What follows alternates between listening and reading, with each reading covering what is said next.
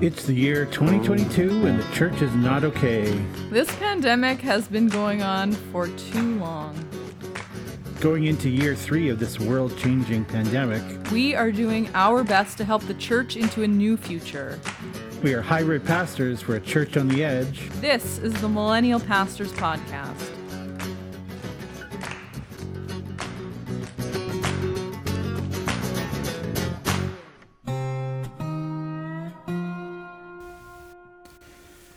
Welcome to the Millennial Pastors Podcast. My name is Reverend Eric Parker. And I'm Reverend Courtney Friedman Parker. Today's episode is entitled, How Important Is This to You? In this episode, we will explore meaning and value, where and how and why we invest our time and energy, both as leaders and as people of faith more broadly, in this thing we call church. Sounds exciting. So exciting. So excited to be here. We should probably talk about why we haven't been here for a while. Blame the children. And We COVID. This is like volume 3 of season 2 already. You know, we've been so where have we gone so far? We have, I guess we started in last fall. We did an episode, and then COVID lockdowns or I guess isolation kept us from podcasting. We had kids at home a lot. Kids were home all the time. Then we had Omicron, and we got off to another start after Omicron, and then we got COVID.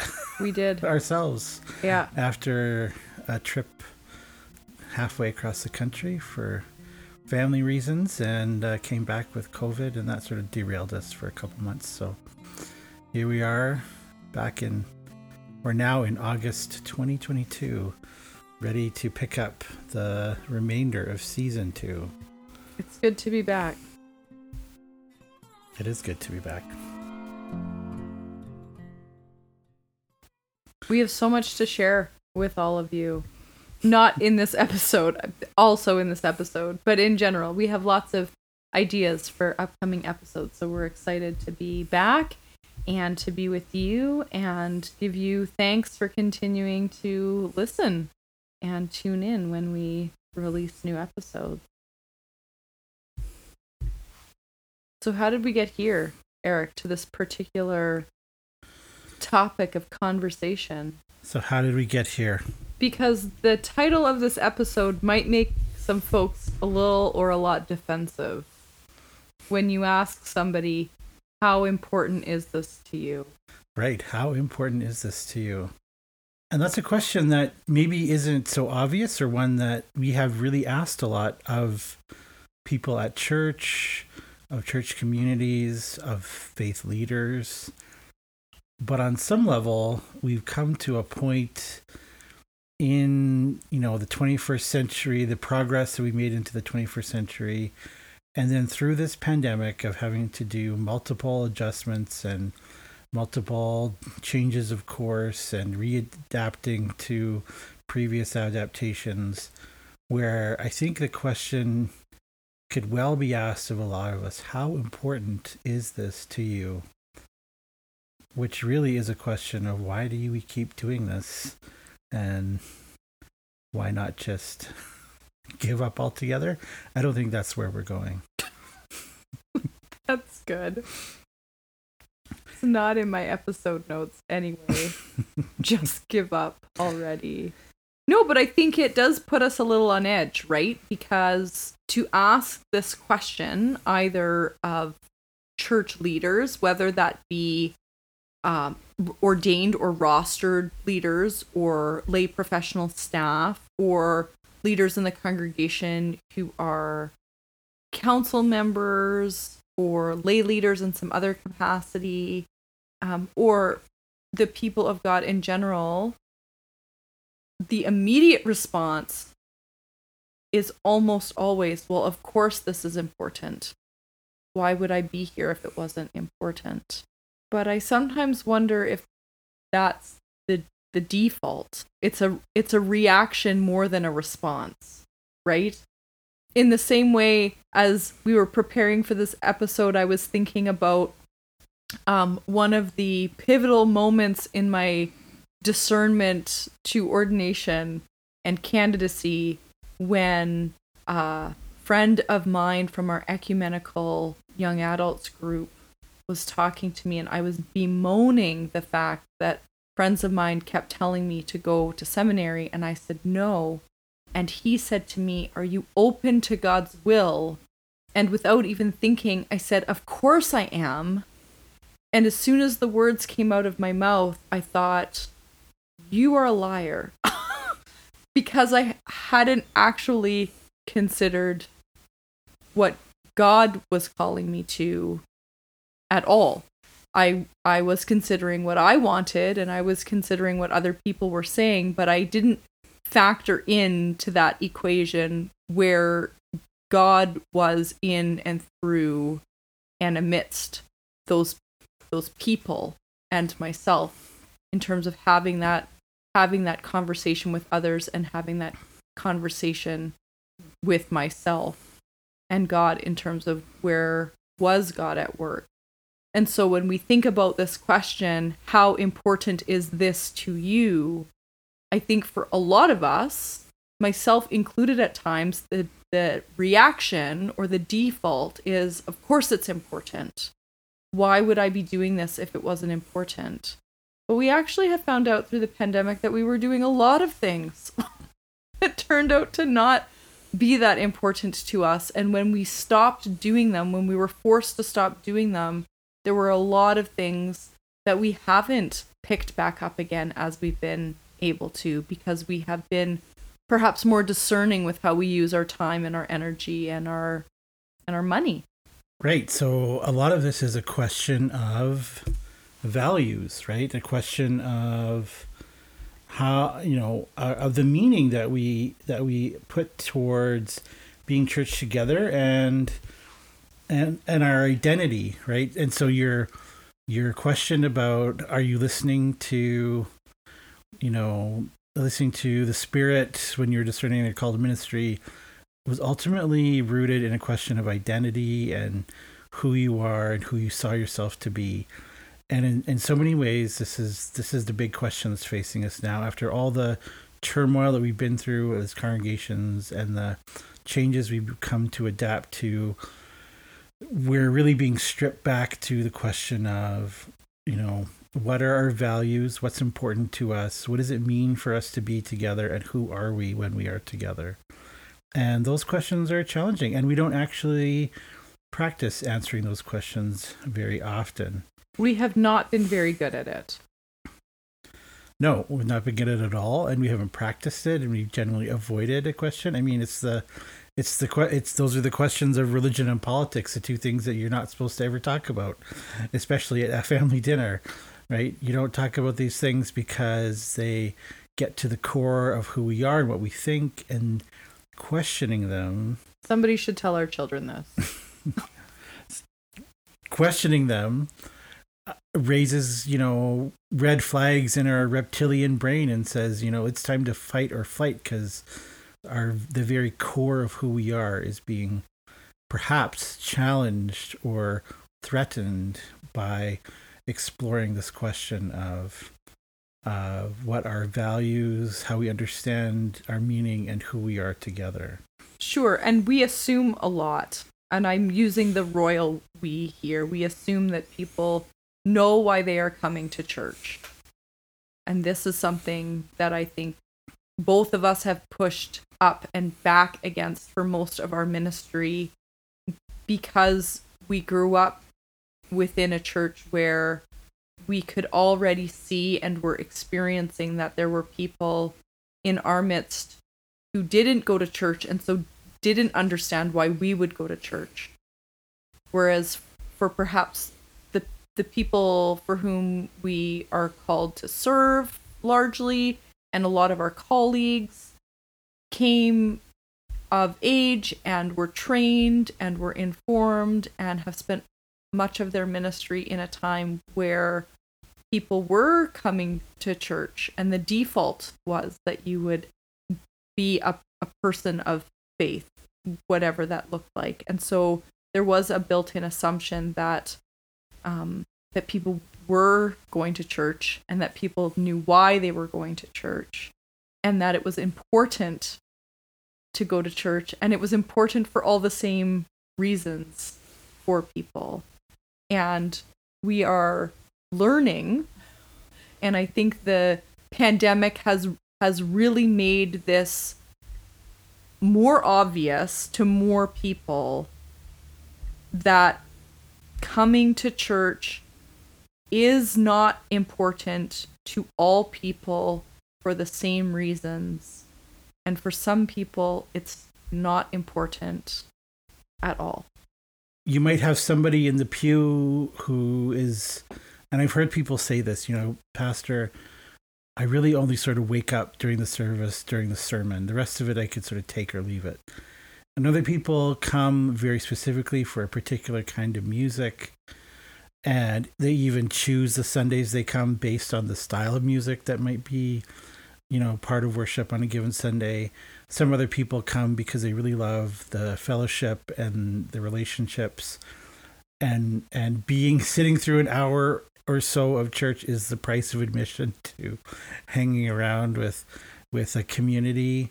And other people get connected because they're passionate about certain service elements, certain justice elements, certain education things. And right, so we often think that we're sort of all here and present and part of a community for the same reasons. And the reality is that they have a whole bunch of people who come to be part of a church community for very different reasons and have different motivations, different values that they tie in with being a part of a church. And so much of it is assumed. And we rarely think about, why is so-and-so at church? And why am I at church? And how are these things different? And as our good friend, Michelle, assistant to the bishop here in Manitoba, leads in her visioning session, this is often where we find conflict, is when our different values that we assume are the same come into conflict around priorities, come into conflict around what we think we should be doing, because we haven't done that sort of interrogation or that exploration, investigation with one another around what is it that brings you here? What is it that you're passionate about? What is it that you think of when you think of church? What is the thing that pulls you here, week after week, month after month, year after year? And so how do we begin those conversations? How do we have those conversations without turning into conflict, without getting offensive and shutting down and not being able to have that conversation? How do we share that with one another in a way that's productive and helpful and allows us to have greater understanding, is the challenge. And I think for a long time, the church's solution has been to avoid it. Avoid that discussion, avoid those conversations, just pretend we're all on the same page. And now we are just being thrown back into those, whether we want to or not, because our circumstances are such that we just have to have these conversations now. And it's really hard, right? It's really hard. So I want to say two things. I want to go back to talking about the people who are coming to church, but are coming for different reasons. And then also included in that, equally as important, are the people who are not coming.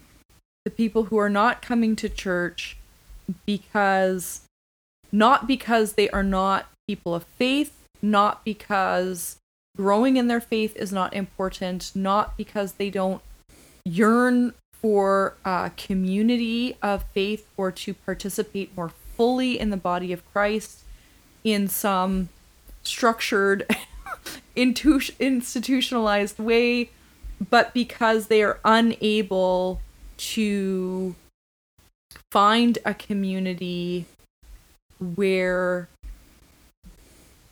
they can feel connected and part of something bigger than themselves, or where they are included and feel included, where their voice is heard and celebrated. So that's one piece that I was thinking of as you were talking. So the second thing is, I'm curious, why do you think we've not been good about practicing these conversations or being more investigative or interrogating one another? Well, I think there's a lot of reasons. I think there's been a lot of, over the past number of decades, let's say, when were the first boomers born? And you can probably trace it back to then. Sorry, boomers, you're going to get a lot of blame on this podcast. But you trace it back to that era, right? The rapid expansion of Christianity, the socialization of Christianity.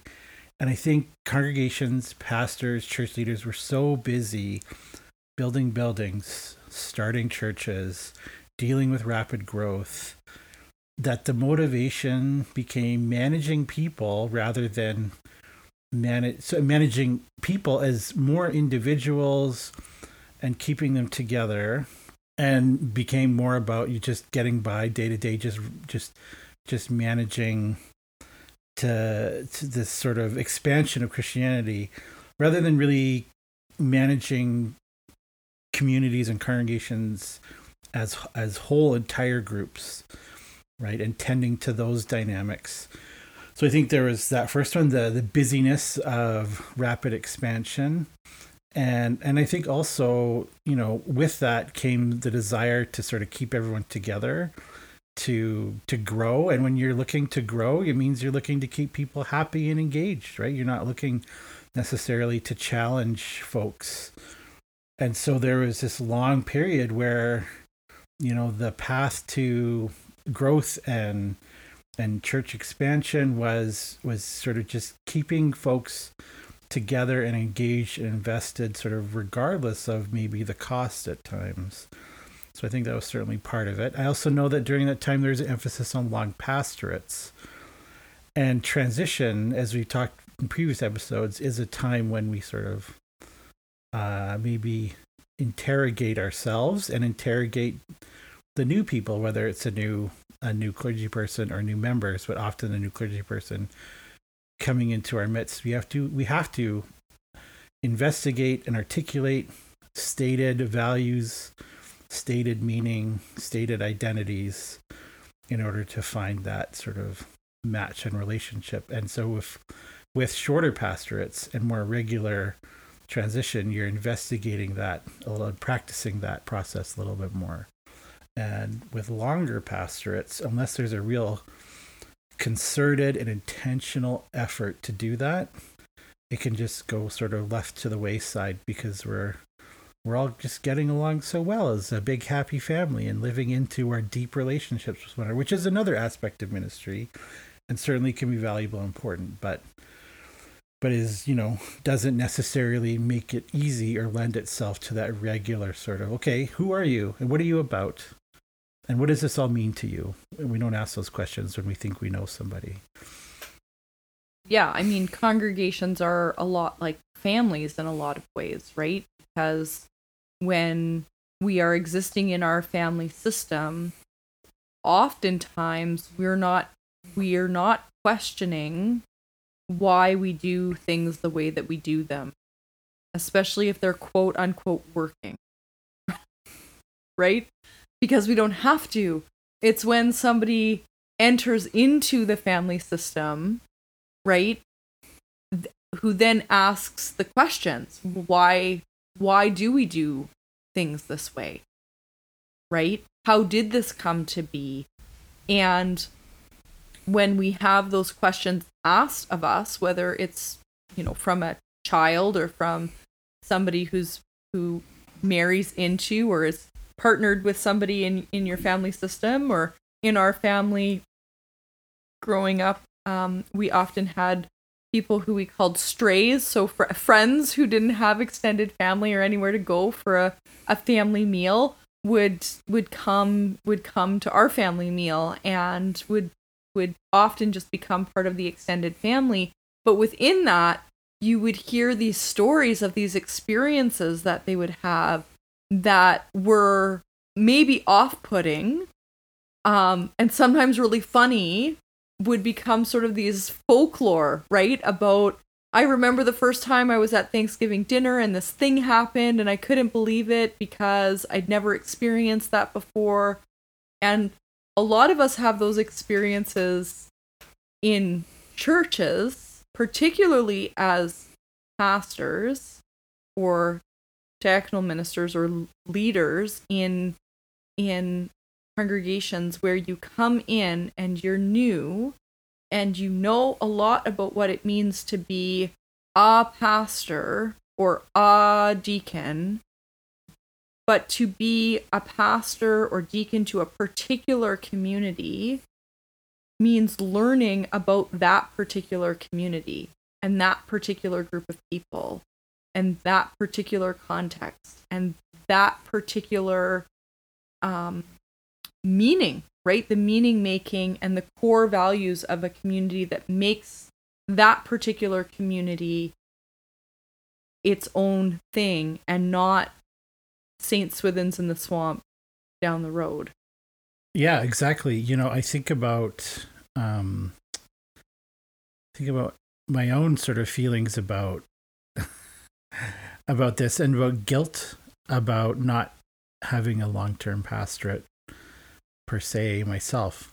We have colleagues who've served in one pastorate for sometimes 10, 15, 20, 25, 30 years in the same pastorate. And when I look at my own resume, my own history and work experience, I have a 3-year pastorate, a 1-year pastorate, a 6-year pastorate, coming up to 4 years in the current place. So none of them have been particularly long-term. I think they say, you're long-term after 5 years, 10 years, I'm not sure. But, compared to 30 years in one place, it's 6 years is barely saying hello, I guess. And at the same time, I look and I see the tremendous value, and then I can see a different experience in those who have stayed long. Because we have colleagues who've done a long time. We have classmates from seminary who have stayed in maybe one call for these entire, 10 to 15 year range. And the value of, transition is such an important part of, I think, good ministry. And the experience of doing transition well has been, a really important part of my ministry. And if you add up those four calls, each with a transition in and out, out of 13 years, that's probably, if you add up 1 year to go in, 1 year to come out, that's about 7 or 8 years of transition out of 13. No, it's half of ministry being in transition, which I think is probably closer to normal than the long-term pastorate. And those transition times are some of the most energetic and exciting times. They're difficult, they're hard, but it's precisely because the conversations around who we are, what we value, what this all means together are always more central during those times of transition than they aren't. And so how to have those conversations is really difficult. And now that we're in this pandemic time, when we've had this collective transition where we all left church for a time in terms of gathering in person, and now we're re-entering in-person gatherings, this is transition. These are transitions that demand of us to ask questions like, who are we? What does this all mean? What is important to us, and what do we value during this time? Right? And so I feel less guilty about having done, shorter term pastorates than, say, the idealized long-term pastorate.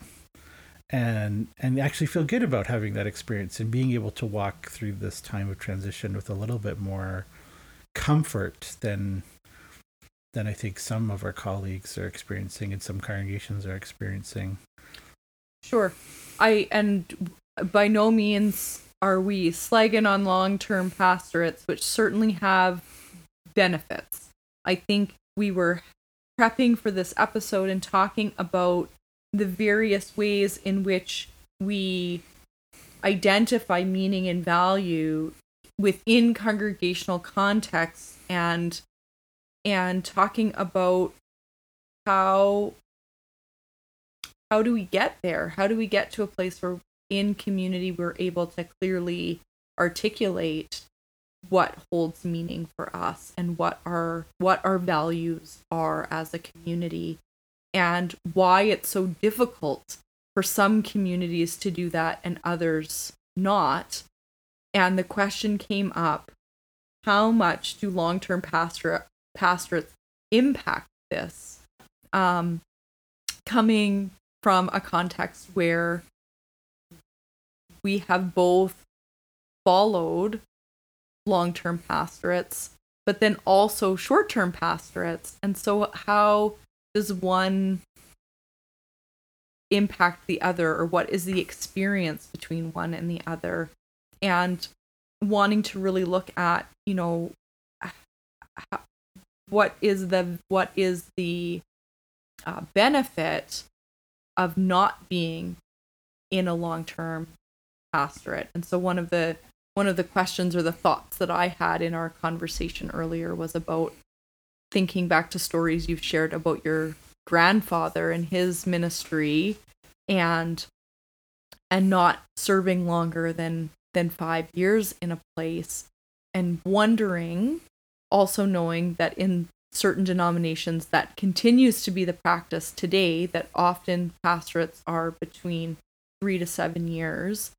And so it's not only pastors who are then practicing transitioning, but congregations are practicing that too on an ongoing basis, and are in the habit of investigating what is important to us today, to be able to say this thing here has been important or was important, but now it's not. And there's all sorts of reasons for why that may be, right? That the community has changed, contexts have changed. Perhaps there are other, organizations around that make it so that a certain ministry or project that a congregation has been passionate about doesn't need to send their energy into that particular area of ministry. But without being able to ask the questions or being given permission to say what is important to us now, how do our core values as community shape and inform where we spend our time and our energy, means that then everything is important, but then nothing is important. Right. And so that's the place that I think so many of us find ourselves in, right? Regardless of the length of pastorates, regardless of transition, is that a lot of us find us in a place, and this is maybe sort of overall trends and bigger, changing into the 21st century, and now more particularly pandemic and dealing with decline on top of that, is we find ourselves in lots of communities in situations where we have been long assuming that we were all on the same page, we all had the same values, and we are discovering that we don't, and we don't understand what this means together, and who we are as a community is not a shared identity, but we're all bringing different identities or understandings of identities to the table. And when we have limited resources and limited things that are disposable, and when we are limited by other factors, prioritization becomes so important. And the only way to prioritize is when we can have that conversation around what is important. But if we come to the table and there's 10 different ideas with 10 different people, how do you move forward when you have 10 different versions of what we need to do next? And so this is where the problem really is, sort of the rubber is hitting the road, right? Is is that we're in these situations where we have to navigate, new things and make decisions around new courses, and there's no default that we can just rely on. I think, in 2019 we were still having conversations about what comes next, but we always had a default that we could operate from and that we could sort of somewhat agree on, even if it wasn't working. It existed. Now there's no default, and so we all have to come to the table and somehow figure out what to do next. And if we all have 10 different ideas about what that should be, it's nearly impossible. And it can be destructive to congregations when we can't get on the same page with each other, because we haven't interrogated and investigated what these shared values and our shared meaning is and our shared identity is. And so how to have those conversations is really sort of where we're at. But we're oftentimes, a lot busier trying to just fix the problems that we see, which is really difficult when one person says we need a Band-Aid and the next person says we need surgery and the other person says there isn't a problem, actually it's this other thing. So it's, it's very challenging for leaders, it's very challenging for lay leaders, for ordained leaders, for congregations, for folks on the sidelines. It's just challenging for everybody right now.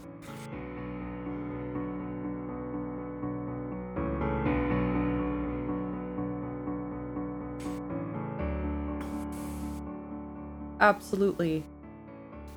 So as I'm listening and knowing that both of us have been intentionally engaging in conversations with our congregational leadership, with support from synod leadership about ministry priorities, and talking very intentionally and deliberately about where we hold meaning as community and what our values are, what our shared values and community are, as a way of helping to both practice having the conversation, which surprisingly, a lot of people, maybe not surprisingly, because we're just spent the last part of the podcast talking about how we don't practice this, but how few people have, at least in church settings, talked about these things in any depth.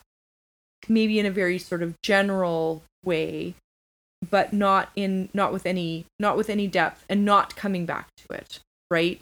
And so when we come to the table and we start to talk about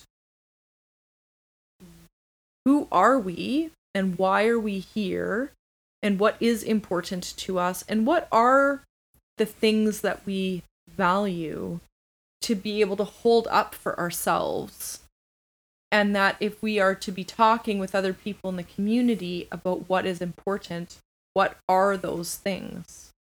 What differentiates ourselves from the community center down the street? What differentiates us from any other organization where we could be spending our time and our energy and our finances? Because there's no shortage of places. There is just no shortage of places where we can be doing that. And what I am noticing, both in collegial circles where these conversations have been happening throughout the pandemic, and also in my particular congregational setting, is that with every conversation that we have, when we come back to the table, we're more able to jump back into the conversation. And there becomes an increased vulnerability amongst people to think about both what our values are and then what are not our values anymore. Or what are some things that we have been doing that maybe are counter to who we say that we are, or our values. or things that actually don't provide much meaning. And it makes me think of a saying that I learned from my brother this spring when we were visiting family, and he said, practice makes better. And I've really clung to that for the last few months in thinking about how we form and are informed as people of God in communities of faith, that we are not meant to be perfect. But God does want for us to be better than what we were. And that when we do things more than one time, when we practice them, when we come back to the table, when we're willing to have the conversation, when we're willing to investigate or be interrogated, it allows us to engage deeper and more fully, and perhaps less defensively when we realize it's not a judgment. It's not a judgment on us or how good or how bad we have been or how faithful or unfaithful. It's not about assessing our faithfulness. It's truly about assessing, are we living out? Are we living out God's will in this time and place? Because it's easy to say, of course we are, without thinking about it. It takes a lot more work and intentionality to sit back and to listen to one another and to discern and think and pray about and observe what's happening, and then come back and ask the question again and think and look and observe and discern and pray and listen. Awesome. I think we're going to wrap up this episode by talking a little bit about maybe a starting place for some of these conversations around meaning and values and identity. But first, let's hear a word for our sponsors. The Millennial Pastors Podcast is made possible by a grant from the Manitoba Northwestern Ontario Synod of the Evangelical Lutheran Church in Canada. The MNO Synod is one of 5 synods of the Evangelical Lutheran Church, or ELCIC. The synod covers 54 congregations in Manitoba and Northwestern Ontario, from Brandon, Manitoba in the west to Thunder Bay, Ontario in the east, and from Morris on the U.S. border to Thompson, Manitoba, bordering on Canada's north. With a baptized membership of 17,000, the MNO Synod is headquartered in Winnipeg, and the Synod serves 54 congregations through the ministry of the Bishop's Office, working in the areas of youth, young adult ministry, missions, outdoor ministry, social justice, ecumenical relationships, stewards, and guiding ordained ministers and pastors through the call process. The MNO Synod can be found online at mnosynod.org and on Facebook and Instagram. Check them out if you want to find a congregation in the MNO, if you want to know more about their work. I'm going to do a quick plug for the Synod, and specifically for Deacon Michelle Collins, who we have mentioned a couple of times in this podcast, who is the assistant to the bishop here in the MNO Synod. And Deacon Michelle has particular gifts in working with congregations around leadership and visioning. And so if you are a congregation in the MNO Synod and you have not engaged with Deacon Michelle in this way, I would encourage you to do so.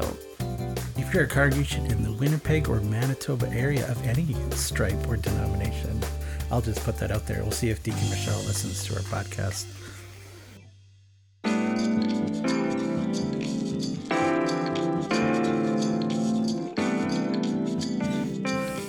Okay, and we're back.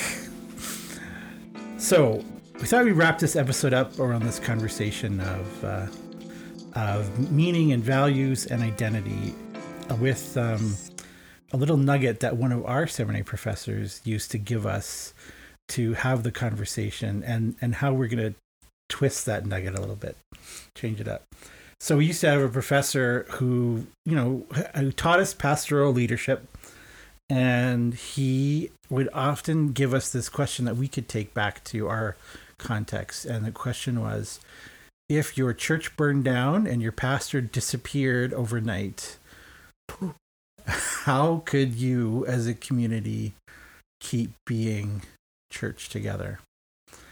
And I used that question a number of times with congregations that I've served, and usually it was interesting to hear the responses. A lot of people, especially the fixers and the doers in the congregation, were immediately thinking about insurance claims and building projects and bank accounts and all this kind of stuff, and they were just like ready to replace what was gone and just continue on from there as if really nothing had happened.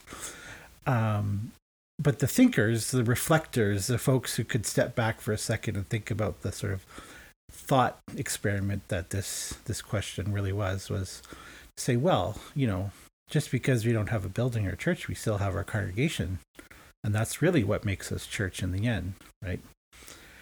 And I think this process is it's not an unhelpful one. I think it's a good starting place for certain kinds of conversations around what it means to be church together. But the thing that we both identified, lately, is it is a question that really lacks some context when it comes to meaning, values, and identity about who we are. And so I asked, what if we sort of flip that around? Because we sort of experienced a version of this in reality, in real life, in the pandemic, where church buildings were not disappeared, but they were closed. And, access to pastoral ministry was dramatically reduced. And we still found a way to be church in the midst of all of that. And at the same time, I also know that the stress of this kind of scenario would almost certainly be enough for most people to just say, I don't know what to do, and would give up and walk away, throw your hands in the air and walk away, because it's just a daunting sort of scenario. And so the question that I thought might be an interesting one to explore, and so you can take this back to your context if you want to be in this conversation around mission or mission or meaning, values, and identity, is what would it mean if tomorrow you woke up and you had forgotten all your particular history as a congregation, and you woke up and you still retained your sense of faith and importance of Christianity, that Jesus was our Lord and Savior, and the gospel was good news for you and for those around you, and you woke up and you had at your disposal a church building, and you had at your disposal a pastor, a clergy person, and you had at your disposal a budget to do ministry with, but you had none of the sort of memories or baggage or nostalgia or sentimentalism. This is how we've always done things here.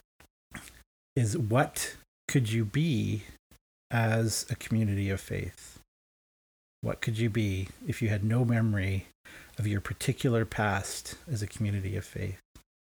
I think it's kind of an exciting question. I mean, it's ultimately the church planting question. It's like church planting with a lot of resources and a whole congregation already built up. But really, I think it could really elicit some interesting conversation about what is important that we do together. All the stuff that we sort of assume is important is just gone and out of the picture. And we could sort of start fresh. What would be the things that we valued? What would be the ways that we understood and gave meaning to our community together? And what would our identity be? Right? And included in that, what would be the things that as a congregation we would return or resume doing, not because we had memory of doing it, but because it continues to hold meaning and value? What are the things that would never even get brought up in conversation again? And what new things would be born? Yeah, I think there's so much excitement about what that fresh slate might look like. And in some ways, pastors kind of get to experience this when we do move, when we move congregations, and congregations too. There is this sort of fresh slate thing in that transition, going back to what we said before. But to do it to such an extreme degree where everybody is starting fresh and new, and everything that we remember from what we were before all the good, all the bad, and everything in between was just set aside. And yet we had these resources of a building, we had some form of budget, we had some form of person to serve and lead. What could we be and where would we go? I think it could be a really good starting place for this question about what are our values? What do we mean? What is the meaning that we share together? And what is our identity as church? And with that, that's a wrap for today's episode. We'll leave you to ponder what that might mean for you and your community. So where can people find you, Eric? They can find me in Winnipeg, Manitoba, podcasting in my basement. Or online, they can find me at millennialpastor.ca. They can find me at Parker Eric on Twitter. They can find me on our Facebook page, The Millennial Pastor, and as well at Sherwood Park Lutheran Church and at their Facebook page, Sherwood Park Lutheran Church, Winnipeg. So places. You're just everywhere. And where can they find you? I'm also in Winnipeg. I happily serve the people of Messiah Lutheran Church, located in the community of Westwood in Winnipeg, Manitoba. You can find us on Facebook and Instagram, Messiah Lutheran Church Winnipeg. Also online on our website. You can find me on Facebook, Twitter, and Instagram at some combination of C. Reedman Parker, Courtney Reedman Parker. As long as you spell some of those combinations correctly, you should be able to find me. The Millennial Pastors Podcast is made possible by a grant from the Manitoba Northwestern Ontario Synod, whom you can find at mnosynod.org. The Millennial Pastors Podcast is written and produced by us, the Reverend Courtney Reedman Parker and the Reverend Eric Parker, with our theme song provided by Lutheran Outdoor Ministry in Alberta and the North. All other music provided by Audionautics.com. This has been a couple of Zoom pastors for a landline church. We will see you on the other side. Bye for now.